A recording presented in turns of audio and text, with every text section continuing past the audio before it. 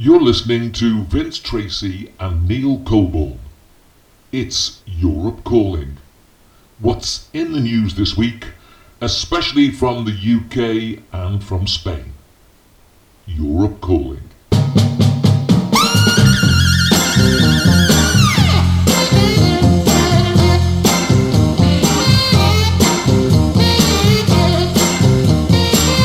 So, very good day to everybody. It's the 25th of January 2022.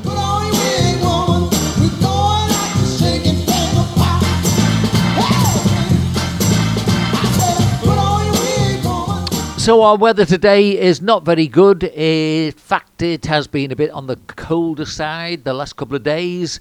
We've got rain, we've got cloud, the mountains are covered at the moment, and all in all, it's not going to be the best of days, but it is that time of the year, so we have to expect it. Let's get in the car, go around about an hour going towards Benidorm. I should be able to speak with Neil. Neil, good morning to you. What's your weather like and how are you? Morning, Vince. It was lovely this morning. It was sunny. I went for a walk and halfway around the clouds come in and then a breeze kicked up, so it went a bit chilly. But it's still cloudy, but the sun's just trying to break through here at the moment. But you're not going to be sunbathing, trust me. Okay, well, look, this morning what we'll do is I'll maybe come back to today's paper a little bit later because obviously it doesn't look good at the moment. It appears to me that this has been bubbling for a long time. And while we've all been talking about Djokovic and things that are like Adele in the newspapers to just keep us all occupied and talking rubbish to each other, the serious business is beginning to look very, very menacing. So we'll come to that a little bit later because people have probably not particularly wanted to hear that. I'm looking at the president of the Association of School and College Leaders. His name, Pepe Desio, told The Times, this is a nationwide issue. And research published last year found that only 1 in 5 11-year-olds at secondary schools maybe, but they weren't able to read to the expected standard. And the UK is 14th in international league tables for reading according to PISA tests, which evaluates the reading of 15-year-olds in 70 countries. Okay, is that anything that people should be worried about, do you think? Well, I'd be worried if it were one of my kids that hadn't been learned to read and write. You know, I mean, that's what life's all about, isn't it? Reading, writing, and arithmetic. You know what I mean? Well, I'd be a bit worried about it. Yeah. I mean, as a teacher, yes, I would say you should be worried about it. But as somebody who is obviously looking at what's going on in the world today, it really would seem to be that people spend far more times on the telephones, looking at things like, Snapchat, TikTok, these social media platforms, which are nonsensical. And obviously, it means that all the kids are a bit occupied and sort of just doing things rather than be educated and be aware of what's happening in the world today. I mean, I think it's part and parcel of this great plan we're living through. Yeah, it's one of them, isn't it? Now, you don't need a teacher to tell you the answer. They just flick on the phone and answer it, you know, where we had to learn it, remember it, and then when it came to the tests that we had to write it out, you know, and give it that way. Well, we're going to... No, it's just, well, ask Jeeves or ask whatever, what she called that woman, Alexa or somebody, yeah. Well, you're not actually learning about it, you're just learning the answer. We're looking a little bit later about sort of the higher levels, but I'm thinking they're talking about 15-year-olds. Now, these days, I don't see great evidence of kids going around with books. They do seem to be spending more time doing silly things, and maybe it's always been this way, but maybe it's just that we're more aware of it because of the fact that, you know, TikTok, for example, I've got one of my grandchildren who really is an intelligent lad, and he's, very serious in many ways, but he'll spend hours looking at these videos, which are just Bit of fun, yeah, bit of light relief, but, not all day and every day. Do us a favour. Exactly. Okay, well, look, Yeah. related to the same kind of issue, a head teacher has scrapped rules banning long or bleached hair, afros, or man buns, and says pupils no longer have to wear a blazer and tie, and has urged other schools to rethink their uniform policies. Students at All Boys Verulam School in St Albans still have to dress smartly, but no longer are required to wear a blazer and a tie. In the past, students could have been sent home from school in Hertfordshire if their hair was extreme in style, colour or length. But Julie Richardson has relaxed hair and dress codes policies at the school since she took over as its first female head teacher last September. She said the rules are outdated and do not fit with modern ideas on dress, as well as unfairly targeting students of colour. I really don't understand how those type of rules would unfairly target students of colour. That doesn't make sense, does it? Not really, no. I don't know if she gets that bright idea. I mean, we had a shirt, tie and a blazer and grey slacks or, whatever.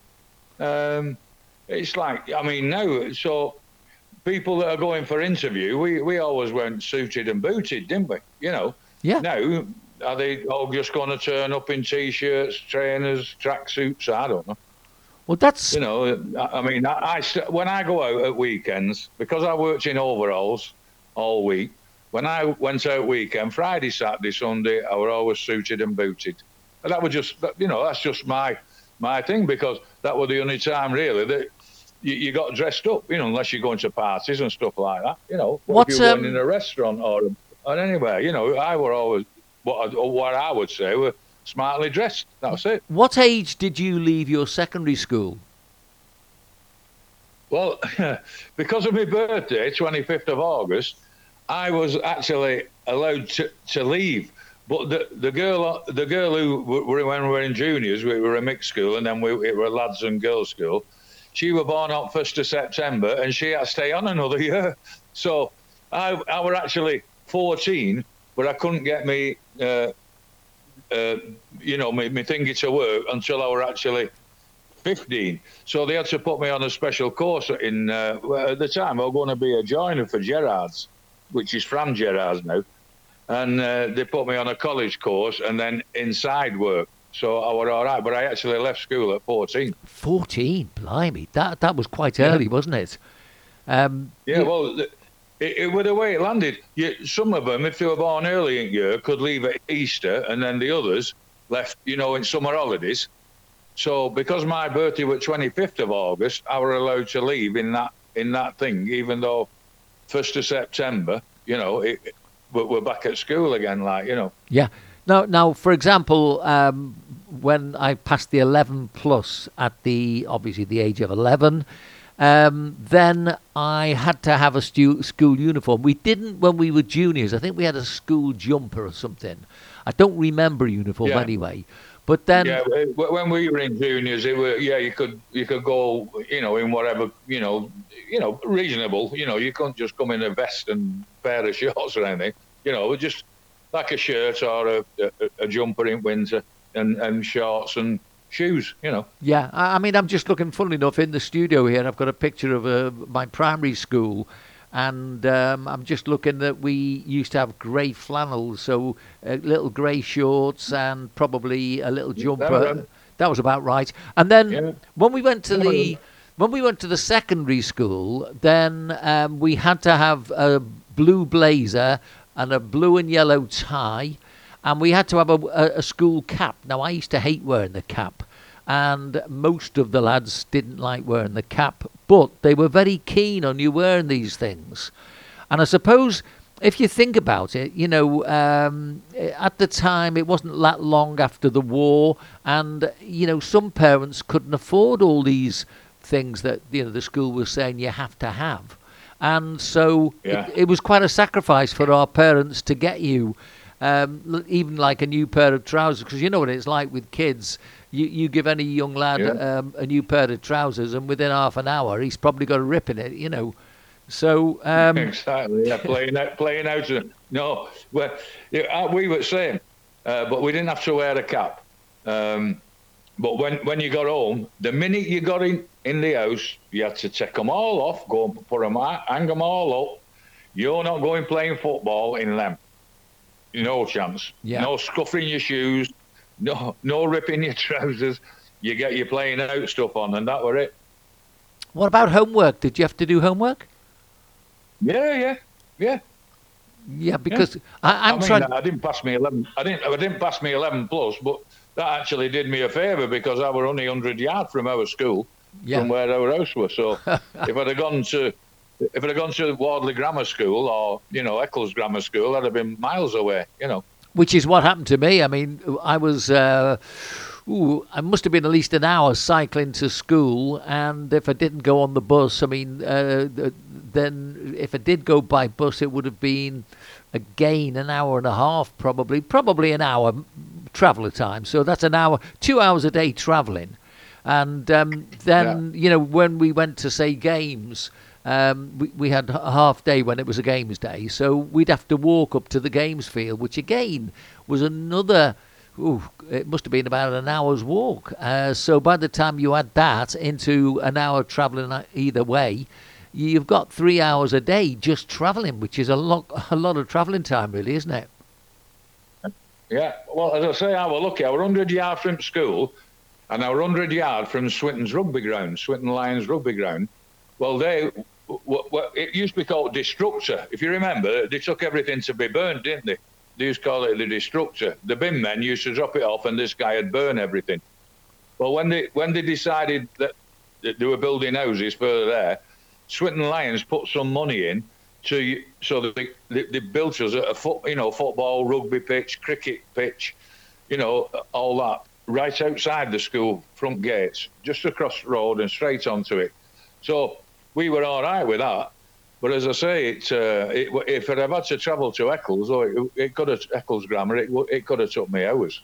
It's strange this, as we're talking, I can't remember there was the bin men would come round, I do know that, but I can't remember how it actually worked. I think probably we put the bin out in the empty until when I would be they used to have a big leather jacket pad on, and they'd get one bin on one shoulder and another bin on the other and walk to the bin and then just chip it in and then fetch it back and put it inside your gate. Yeah, that's right. You can't even leave lid open half an inch, otherwise they won't check it, and they're plastic. Yeah. They were big, heavy bins then, because they had all the ashes in then, didn't they, as well, if you remember? So they had to be metal so it wouldn't melt. Yeah. Okay, well, remembering those times, remember the school uniforms and looking at things that are written in the papers. A lot of stuff about kids in the papers. Let's go to the next one. Just hang on, Vince. Yeah, when you ring me, yep, your photograph comes up on my phone. And you're in your school uniform. Yes, I am, aren't I? That's right. Yes, you've got long sleeve white shirt on, your grey flannels, and a tank top. We call them tank tops, no sleeves in. That's right. Right, and a shirt and tie up. When you ring me, your picture comes up as that with your hair combed over on one side. There you go. It's a bit appropriate for what we're talking about. Yeah, okay, wall, yeah. Let's get the next one. Stand by. Happy days. Well, they were happy days. Look, we weren't talking about things like this next one. Transgender University of Pennsylvania swimmer Leah Thomas, 22, was back in the pool on Saturday, where she continued to beat fellow swimmers, leaving them in her wake, competing during an NCAA college swimming meet with Harvard University in Boston, Massachusetts. Obviously, the news is from America, but it's in the European papers, which is why I looked at this one, because we get stuff like this that comes along probably a few years later. Thomas won the women's 100 metres and women's 200 metres freestyle races, although the margins were far narrower than in previous races she won in 2021. She won her 100 metre race in, anyway, the times thought, but the thing is, of course, people are not very happy with the fact that a transgender competes against women. Now, Exactly. where do you see it? Exactly. I mean, it's a complete and utter nonsense. Right. You can't have a born male, yeah. But body structure's all different, everything about it. We're probably stronger, because of the way we're just built as women. So, having what's literally I would call a man competing against a woman swimming. It's not happening. It's ridiculous. Yeah, you might have bits chopped off and all these hormones or whatever and this, that and the other. But hang on a minute. That's not fair to anybody that's just a normal swimmer and they chuck a man in the middle of it. It really gets on up my nose, that does. Yeah.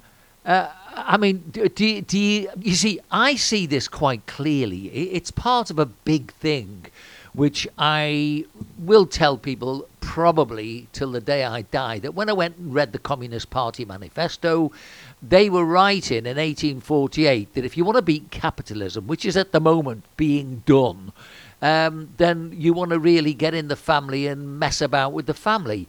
Now, I think this is part of the same thing because, quite frankly, if you've got people who are sort of, not from the same sex, then there is a difference. You can see it quite clearly. I mean, you only have to watch the women's football show that comes after the men's football show.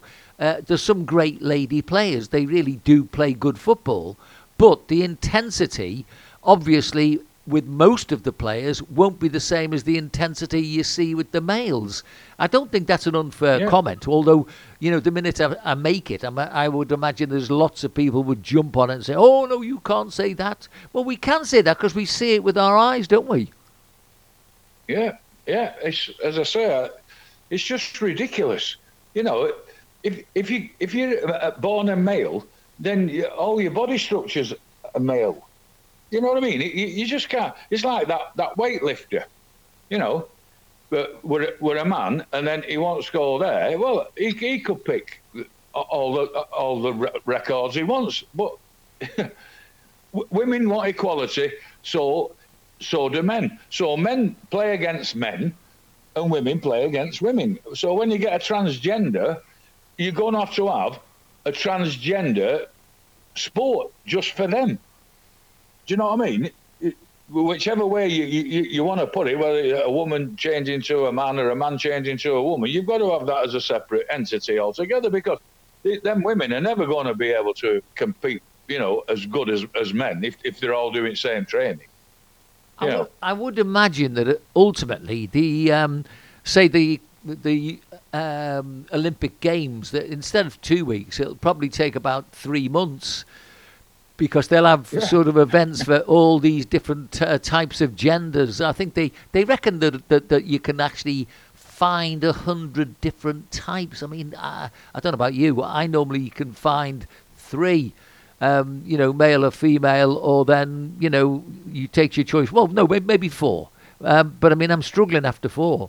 I think, you could categorize anything up to there. Maybe I'm wrong. What do you think? Well, I agree with everything you're saying there. As I say, it's men competing against women. 99.99% of the time, they'll win, men. So it's not fair on the women's sport. It's just not fair. I mean, if it was fair and everybody wants to mix in, let's have men's football against the women's football. I think the women's football game's all right for all the women, and they do very well. Yep. But because men's has been going a lot. Because men have been going a lot longer, and there's more, there's a lot more men that played football than, when women did. Women did years ago. They did have a team. I remember that. I've seen the film on it. But it's entirely different. Now you've half a chance of a women's team putting up a good show against the top man's team. But I still think that the men would come out on top. Because of the length it's been going longer and longer. But so that's why they've got women's FA, they've got women's World Cups, they've got women's European Championships. So they're competing against their own. And that's what they want. Well, do You you remember? can't just. It's like saying, well, you can play. You can play. We'll have a transgender team, but the women will have to play with only one foot, one boot on or something like that. You know what I mean? It's a nonsense. Yeah. Okay, well, I think we see the same on that one. Let's go to our next point of view.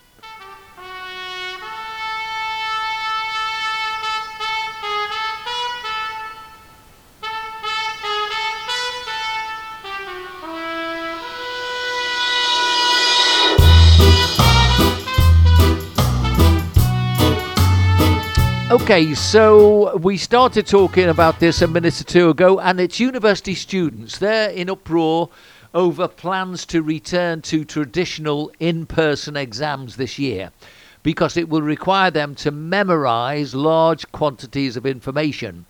Several institutions plan to move away from the open book online exams put in place during the pandemic and bring back timed, handwritten papers in exam halls.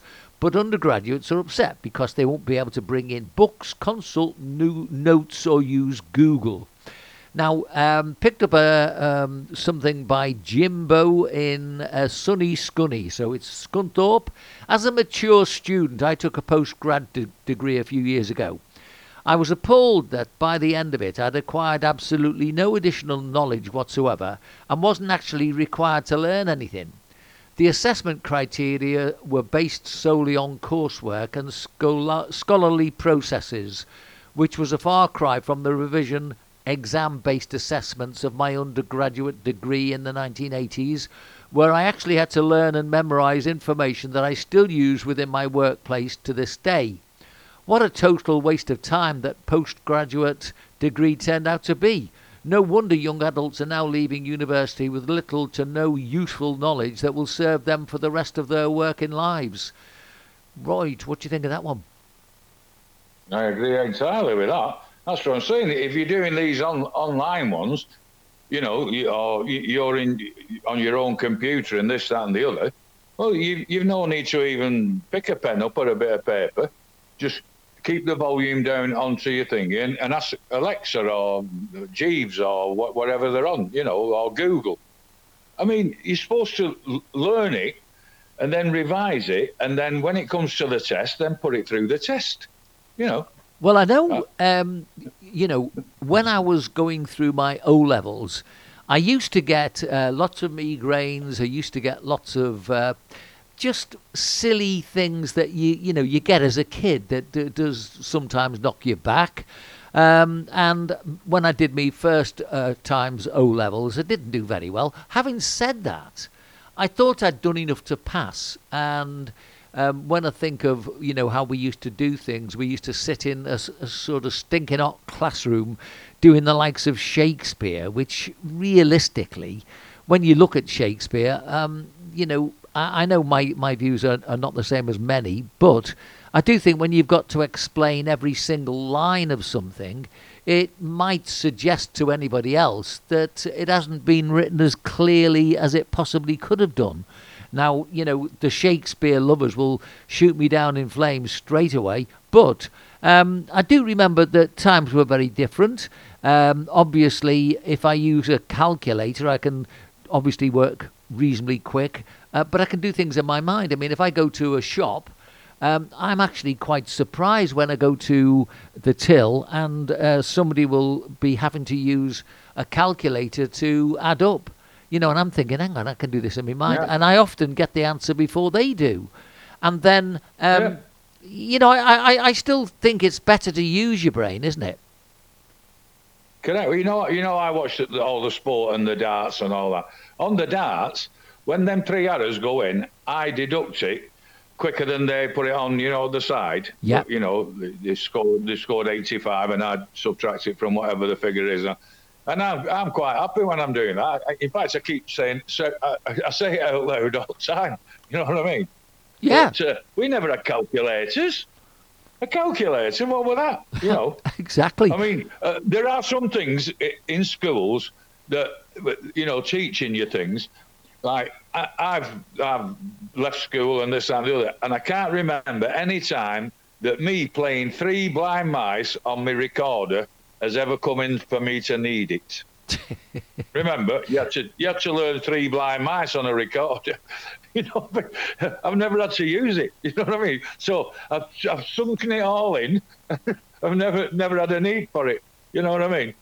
I think what they should do, you know, in a class, you'll always get people that are good at one thing, but not quite as good as the other, and then you get others good at something else. Now, I think they should send them, you know, teach them where they want to go. You get somebody who could do a Meccano set in about half an hour, and it takes somebody 2 days, you know, for thinking. Or somebody's very good at maths or English, you know, or whatever. You should suss them out, these teachers, and set them, you know, different types of things, even though overall you've got to learn the basics, which is reading, writing, and arithmetic. But other than that, they should send them in that direction, so that they get better at that. You're absolutely right. I mean, as a kid, I didn't particularly like physics, chemistry, and maths. Having said that, when I think back, the teachers weren't particularly good. I know that I didn't get my O-level maths until I think I was about 26. It was a lot later when I was going to go back and go to college. I had to have maths to be able to do the university stuff, you know. And so I did. Yeah. I did it with my lad who was then 16.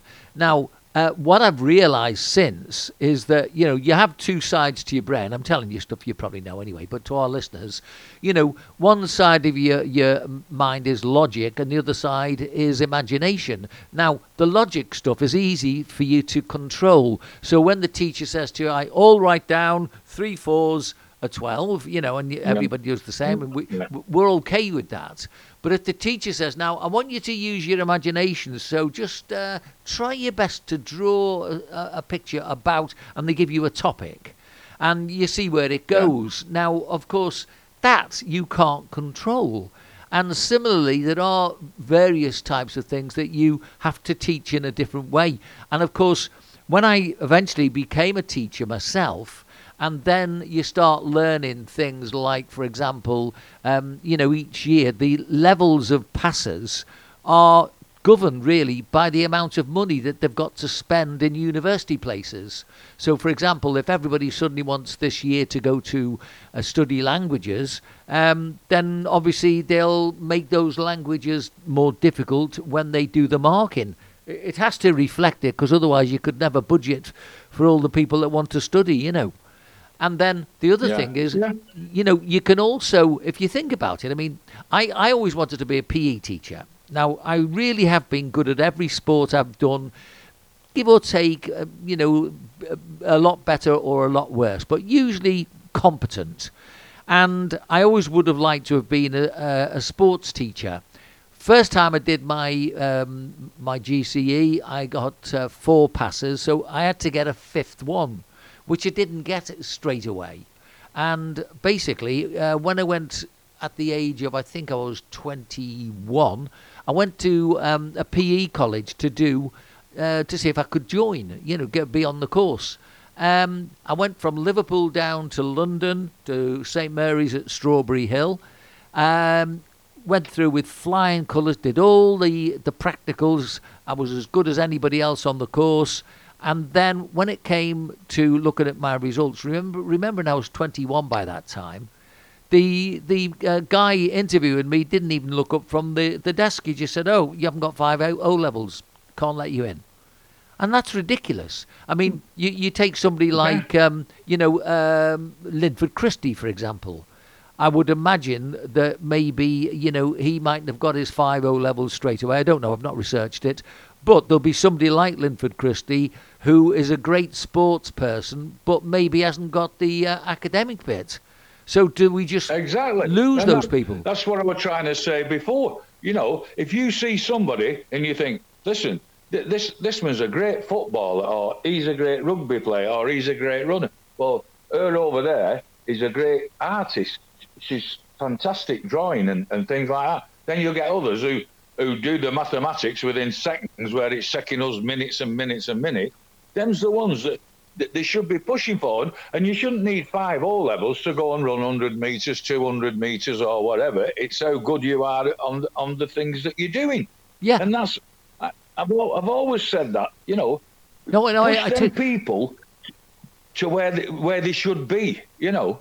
Well, of course, there were no designated PE teachers at the time I was doing my secondary exams because they just didn't exist till the 70s. I mean, they were always like the history teacher just happened to be good at football, so later in the day, when he finished teaching his history, he'd go and take the football club or the running club or something else, you know. And it was a shame, really, because it meant that for many, many years I didn't realise, I think I became a sports teacher when I was about 35, which was, no, it'd be later, be 40, which was ridiculous because all my better years of what I could have been passing on really had come and gone by that time.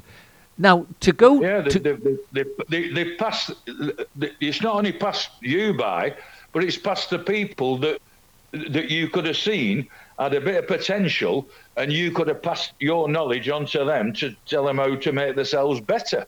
Yeah. That's what I'm saying, you know. Yeah, absolutely right. Now, go forward till, I mean, I went and did my degree when I was 35. So by the time I actually came out to do my finals, you know, I remember that it was very, very stressful. And we had to remember everything. We didn't have any aids to use. There was no Google to interfere with anybody else at the time. And so you knew that by the time you passed your exams, you were actually you were okay. You'd done a good job because you'd retained all that information. Whereas now, I mean, people you can see them on Facebook. They know everything. By the time that, you know, they switch on the computers, they suddenly feel, if I've read it on Google, it must be true. And I think that's wrong, you know, because... But then that doesn't sink into them for them to remember it, you know, to learn it and think it through. That, you know, it's, as I say, it's all right asking Google or Alexa or whatever that they are, but unless it sinks in and stays in there, it's just a passing thing. That they've just asked the question, they've wrote the answer down, they'll get a tick for it, and away they go. Yeah, and I think the other thing is, of course, I don't know if you get the impression, but you can see people hunting on Facebook, looking for people to make mistakes. I mean, I don't like spelling mistakes. I have to be honest with you. You know, I tend to sort of try and get everything right. But because I've noticed on Facebook, for example, an awful lot of people really do write badly, and others might come in and start correcting them. I tend not to really get too involved because, quite frankly, I think the fact that somebody wants to tell you something, if it's important to them, then they're not back at school. They're doing something different. But the trouble is, if enough of them keep writing the wrong things, eventually your spelling and everything, it gets diminished and becomes irrelevant. And then people think, hang on, that word can't be spelt like that. And so they get worse at spelling rather than better at spelling. And there's no grammar in it neither, is there? You know, no commas, no apostrophes, no, you know what I mean? Yeah. People that write, you know, letters, years ago, you had to have everything in order, you know, where you start with a capital and do all that lot and put your comma in where it's needed and full stop and then, or an exclamation mark or a question mark, you know, if it were a question, you're, you know. Absolutely. That's all gone through the window. Okay, we've got another one coming up. Stand by.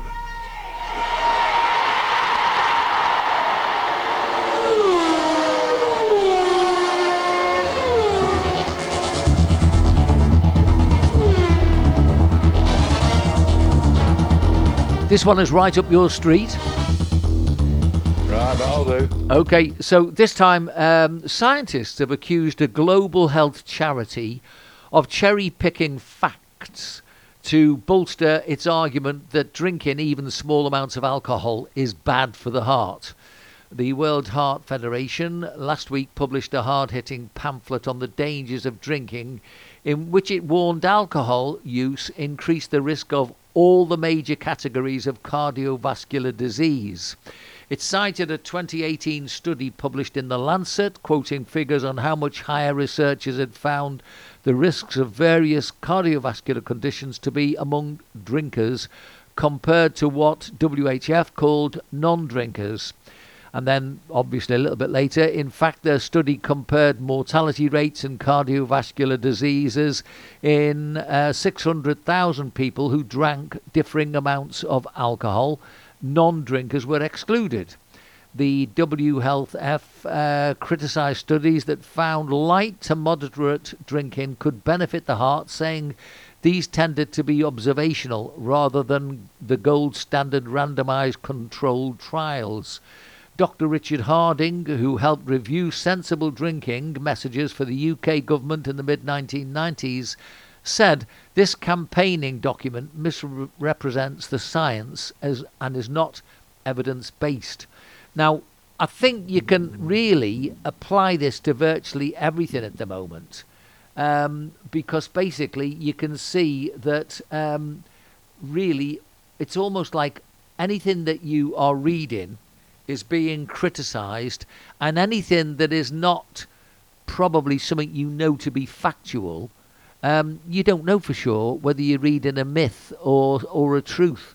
It's something that is becoming very, very difficult. You know as well as I do that there are points when drink gets to anybody. It doesn't matter who it is. It doesn't matter if you're the fittest person on the planet. If you've got a problem, and if you really do hit the bottle, you're likely to have obviously very, very dark times, and it's probably better that you'll get away from drinking too much. Now, I don't drink as much as you, we know, because we've known each other for a while, you know. But listen, I'm no saint, because when I was playing me rugby, Saturdays was me drinking day, and so I did hit the bottle, and especially when I was doing the clubs and I could be the DJ and I didn't pay for any of my drinks, then it doesn't matter.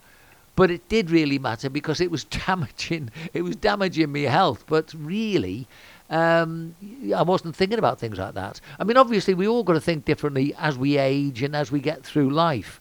But does it not get on your nerves when you keep getting criticised? This is right, this is wrong, and you can't really get the right information, can you? No, it's the same whether you're eating butter or too many fats and this, that, and the other, and all this lot. Listen, I'd sooner be a few years shorter in my life and be happy and enjoying it than being miserable for another 5 years and I give up drinking or smoking or going for a walk or going out and meeting people. I just want to be happy, and I'm happy with the way my lifestyle is. You know, I don't go out and get blotto. I mean, I have done when I were 18, 19, 20 and all that. You know, I've gone home and thought, God, where were I last night? You know what I mean? That type of thing. But as you grow older, you start calming yourself down. I'm out tonight. I'll be out Thursday night and I'll be out Saturday night. And I'll enjoy going meeting people, having a drink with them, having a bit of karaoke or whatever. And I'd sooner have that and live 3 or 4 years shorter than live another 5, 10, 15 years and be right miserable. You know what I mean? Yes, I certainly do. Don't forget, I've seen... But everything's in moderation, isn't it? Your body tells you. You know, if you were over-exercising, I know you do the same as me, you have a walk, but if all of a sudden I started trying to climb up mountains and God knows what, whoa, and your body tells you, your breathing's, you know, and you can feel, you know, that's not doing you that much good. Yeah. You know. Yeah. Everything in moderation is very good for you. No problem. One thing that I have found since, obviously, I've been out in Spain, people live differently. There is a common denominator to a lot of people, sadly, who have died, and it's wine. And it seems to be, I don't know, by the way, this is not official, this is not sort of studied, it's just my own observations on people close to me that have died. And I've noticed that people who drink a huge amount of wine, and I would say anything over a bottle of wine a day is a huge amount of wine. I think they seem to develop troubles in the middle of the body. I'm not talking. I'm not talking anything about behaviour, because these are all people that have been very, very sensible, very mature, nice people. They've been people that I have really been pleased to have been in their company over the lifetime. But I have known people who tended to phone up, and when they phoned up, I knew I was on the end of the telephone listening to somebody who was talking gibberish to me for quite a long time. Yeah. And I had to make I Yeah. had to make a decision over certain ones, because obviously if it's your family and if it's somebody close to you, then they obviously need to talk to somebody. Otherwise they wouldn't have bothered phoning you, But I do think there is something socially which tends to be, I don't know, accepted as being like, if you drink wine, it's acceptable. You can't be some sort of riffraff like, people will judge maybe somebody drinking beer.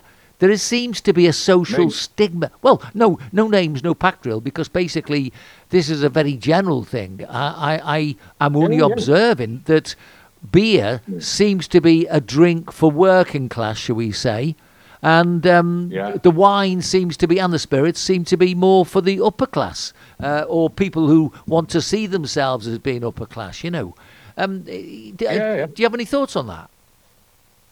Well, I'm only a beer drinker. I've never drank a spirit in my life.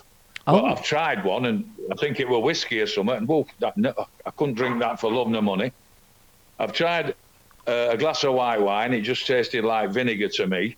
And I think the only time I ever had one glass of wine was when with Joe Royal. He used, is it that Mateus or something in that funny shaped bottle? Yeah, Mateus Rose.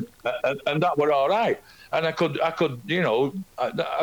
were all right on my palate. But all the other drinks, and I have I don't know, about 4, 5, 6 pints on a Tuesday, Thursday, Saturday. Everything's in moderation. You'll never see me stagger out and fall on floor outside a pub or inside a pub. I know where my limits are, and that's where it should stay.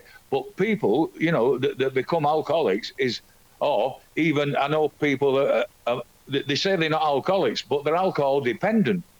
Well, I'm thinking, and that's the step in between becoming an alcoholic. I'm thinking more of health and the way certain drinks are perceived to be acceptable. It's like I've had one friend who was in a duo with me, and he could have 12 or 13 or 14 pints a night, and then he would drive home. And I think these were pre-breathalyzer days, but I mean, looking back, that was really a little bit of a dodgy situation. But I'm thinking of other people who have drunk a lot of wine and spirits over the lifetime, because of obviously the people they mix with and what they do, that sort of thing. But it's the health angle that once you get that big beer belly or that, beer's an easier one to spot. Whereas I think with the wine, bulbous nose. Yeah, that's very bulbous nose. You can tell them as rosy, really purple cheeks and a big red bulbous nose. Yeah, you can tell them a mile up. Yeah, and it's sad because they don't see it themselves, and then. As I say, with some, especially female friends and relatives and people that I've known closely, they've always enjoyed the wine, and they've been great people. But sadly, I don't think they were doing the right service to their body, and it seems to have been a common denominator between. But you don't really see articles ever written about wine. Do not drink too much wine. The beer drinker, you'll always catch that. You'll always get these people described as drunken louts. But, if you have a drunken table party, all sort of, acting stupid in these other circles, they don't really get the same press, do they? No, I don't. You're right there. I mean, as you say, it's a class sort of thing. You know, working class always used to drink beer and stouts and stuff like that. And then you got your upper enchilance that wanted wine, darling, and all that lot. And then you get your spirit drinkers as well. You know. And of course, at the moment, you know, we've got this ridiculous situation with Boris Johnson and his parties and everything. I mean, you know, those type of gatherings probably are certainly rowdy and bawdry, but I would imagine they don't get described as drunken louts, where probably there will be the drunken louts. And I mean, I've been in all sorts of receptions where I've been playing my guitar or whatever, and you've thought, oh, what a load of yobbos, and there've been people who've got good jobs, and you know, it's just that you don't see that correlation the same, do you? Okay, well, that's interesting. Well, years ago, it was the Hooray Henrys, wasn't it? You know, they got a lot more wages, and then they just sort of drunk to oblivion, you know. Yeah, I think you're right. And then, unfortunately, it is the hierarchy really at work. Okay, I'll find you another one. Stand by. You like this next one, or you like this? Can't wait.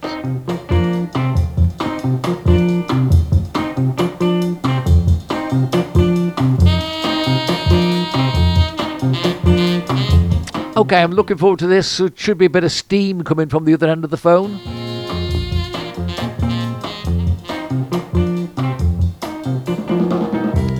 Okay, I like reading a guy called Little John. He often has these really toxic things that he's describing, but he writes them in a nice way. Well, for me, I think it's a nice way. And he writes in today's paper, today China is the world's largest manufacturer of automobiles, and the Chinese are well on the way to overtaking America as an economic powerhouse. As an efficient means of transport, bicycles proved about as progressive as doing the doggy paddle down the Yangtze, Mao style. Sadly, it's a lesson lost on the mutton-headed communists who appear to be running 21st century Britain. Under cover of COVID, they've turned our city centres into crazy golf courses intended to frustrate freedom of movement by giving priority to lycra-clad lunatics on racing bikes and suicide jockeys on e-scooters. Transport policy has been captured by single-issue anti-car fanatics, hell-bent on bankrupting businesses and causing the maximum possible inconvenience to the travelling public. Genghis Khan's London looks as if it has been hit by a cluster of neutron bombs, which has left the building and the bike lane intact and laid waste to all commercial human activity. Now, I think that's great what he's writing, and of course he's having a go, especially at the bike lanes. And there is a new law that's coming in where basically if you see anybody as you turn in your car, and if you see anybody waiting to cross the road, you have to wait. I mean, you could be there the best part of an hour, apparently. Yeah, if everybody's just crossing the road at the same time, you're parked up forever. It's a nonsense. I mean, don't get me going on these bikes. I mean, do me a favour. Remember, I were on them Grumpy Old Men, wasn't I? On that show, Grumpy Old Men. And the first ones they brought up on show were cyclists. Oh, that's all I need. I could be here forever. But yeah, they're putting bike lanes in, right? When they're on a bike, they don't pay any road tax, they don't pay any insurance, yeah? So if they come down the side of your car, scratch it with the pedal, you've got no comeback on them. Now, people say, yeah, but I have a car at home and I pay the road tax. No, I have 2 cars and a scooter, but I have to pay the road tax on all 3, so you should be able to pay on the thing, and they should have third-party insurance on bikes. Now, if I'm driving my car or I'm driving my scooter, I have got to have wing mirrors on to see what's coming up behind me. On these racing bikes, you don't have to have anything. You know, hang on, where's these laws coming in from? They're not paying anything towards it. Well, they're probably making the lycra things and then with helmets with ponytails hanging off back and God knows what. No, do me a favour. Well, and these new things, these electric things that they stand up with, They go nearly as fast as a normal scooter. Well, They come flying past you a million miles an hour, and they're allowed to go on pavement and the road. So how does that work? So just to go over what you were saying, there's somebody in the United Kingdom wrote, I want to know when it will become law that cyclists have to pass a test to obtain a license to use the roads, pay a road tax and have insurance. They should not be exempt from these issues. The motorist has to adhere to these conditions, so why not them? So that's just to endorse exactly what you're saying. Now, let's try and think what's really going on. Now, I tend to I love to look at the angles, because quite frankly, when we've got all this stuff going on around us, I think sometimes people are now hell-bent on not seeing what the real problem is. And I think there might be, I'm only saying there might be some sinister motive behind all this. Now, my first kind thought would be, great, get everybody out on a bike, get them all, having the cycling and the walking and everything else to keep fit, keep the society healthy. Right. Yeah, I'm with you on that. Okay, so that's the kind thought. Now, the nastier side of me thinks to itself, hang on, because I've read what today Little John was writing about, and because I can relate to it, I'm thinking to myself, hang on, this makes a little bit more sense to me, because if you're clogging up all the centres of where people want to do their business by bikes everywhere and, slowing the process down and making it difficult, I wonder whether it's anything to do with what they've learned from China, where they know that the bikes are everywhere and it's taken them ages to get over the problems of maybe too many bikes. Maybe they're trying to do the same to us here, because it seems that they're trying to lock us down and give us all sorts of problems that shouldn't have never exist. I mean, I don't know, I'm pretty sure you've seen Benidorm with the roundabout going right through it is a cycle lane. Doesn't make sense, does it? Yeah, how does this work? You're going up the left. Yeah, well, in Spain, we drive on right. So we're going up the right and then coming down on the right on that way. So they decided to put a cycle lane in the middle of them, as you said, and then you come to a roundabout and cycle lane goes through it. But say they want to turn off right or turn off left, they don't have to have mirrors on them, so they can see if there's a car coming, because the cyclists are in the middle of both lanes. So whichever way they're going to turn, they've got to go past the traffic that's coming up alongside of them. How does that work? Well, whose bright idea with that? Well, these people who get the Lycra shorts on and go out and often form a little peloton, or sometimes even a peloton of up to about 20 bikes. Now we know in Spain that everybody has got to give them certain amount of space, and you can't go over the lines. 5 metres, yeah, you've got to overtake them at one. But that's the best. It says you must give them 1.5 metres. But when they're four abreast, that means you'll be on the wrong side of the road. Well, you know what I mean? Where we are up here, we have a nice flat coastline. So basically, they've put the cycle lanes in, and of course, people also walk along these. So if you're walking up, now obviously, if you've got your earphones in, then you won't hear anything. So I don't wear my earphones. I always go out and think about things. So, I don't really listen to music. I'm enjoying what I'm seeing, and I'm thinking about certain things. Now, very often, we got a lot of Dutch people over here, and you don't actually hear them till they're actually alongside you. They don't ring the bell or anything. So no, they don't have bells on them. We've got to have a horn on the car. They don't have to have a bell on. And so, I mean, that's bad enough. But then you've got the peloton coming madly towards you, and you know damn well that if one of you goes the wrong way, and you end up in the same lane together, you're going to have a really harrowing experience.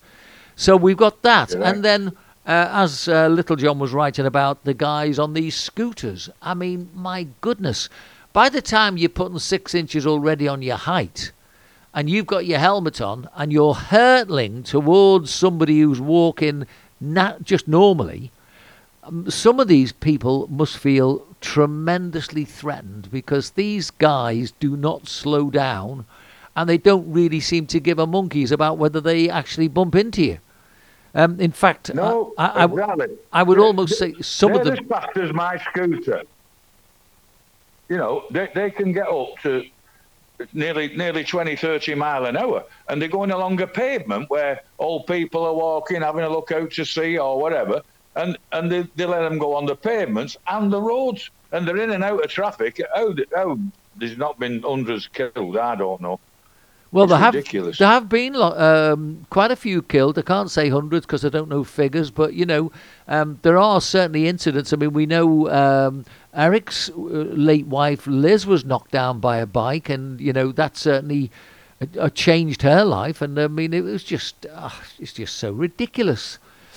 Okay, well, we've got... Yeah, but they won't do him for dangerous driving because you don't need a license. Yeah, and You that's know what I mean? and that's if they stop, and that's if you can catch them. Well, exactly. Yeah, they've no registration plates on back, so you can see who it were. When we knock somebody over, and it's a life-changing experience for them. You know what I mean? It's just ridiculous. Let's just start on a level playing field. They go through red lights willy-nilly. They just whip round corners, as you say. No, they brought in Spain now that if we come to a junction and somebody stood there waiting to cross as you're turning in left, you've got to wait for them. No, hang on a minute. How does that work? They're supposed to wait till the road's clear. They're crossing a road from a pavement. I think not only that, Neil, but, it's like when you go into a shop and you're there and you're being served, and then suddenly the attendant or the whoever's looking after you suddenly starts talking to somebody else and treats you as if you're not important. You're not there. Yeah. We pay Exactly. we help to pay these roads in our road fund and all the other taxes we pay, and sadly this has got silly. Okay, look, we've only got 2 minutes to go, so I'm just going to quickly... Right. I'll give you the quick... just a rundown and a comment. A woman brutally stabbed to death during a horrific double killing in Maida Vale was a mature student of Moroccan descent with 2 teenage sons. Devastated relatives speaking to newspapers have confirmed that she was 43, and they said she was born in the UK, came from a large family of North African descent based in the Maida Vale area. It's understood she was studying at university, and she was killed by a knifeman during a horrific double killing yesterday. Apparently, this guy went for her, and bystanders had tried to stop the knifeman after he pounced on the woman during the school run yesterday morning, stabbing her more than 10 times. And the savage attack was only halted when a passing motorist ran over the 41-year-old attacker on the pavement. He sadly also hit the woman victim. I mean, basically, that must be awful to be faced with that. Exactly. I mean, Maida Vale as well, that's serious posh place, isn't it? Maida Vale in London, Gordon Bennett. Well, really. But yeah, so let's put it this way. So say the woman would have survived these 10 stabbings, right? And the car run him over and he got killed. It should be the guy who's trying to save him with his car, save the woman from getting killed. He'd be done for manslaughter or something like that. Well, I think so. Once he's finished with her, does he go off to somebody else and start stabbing him there? You know what I mean? Yeah, it looks... The law's an ass. Yeah, it really is. Neil, thankfully, we've come to the end of this particular hour. It's... there's always so much to talk about, and thankfully we haven't really discussed the obvious one, because really it's going to be discussed everywhere. So let's hope that we're all safe and sound this time next week, Neil. Okay, Rinks, no problem. Okay. I'll speak to you soon. Catch you then. Cheers, pal. Cheers then. Thanks, Ta-ra. Neil. Bye-bye.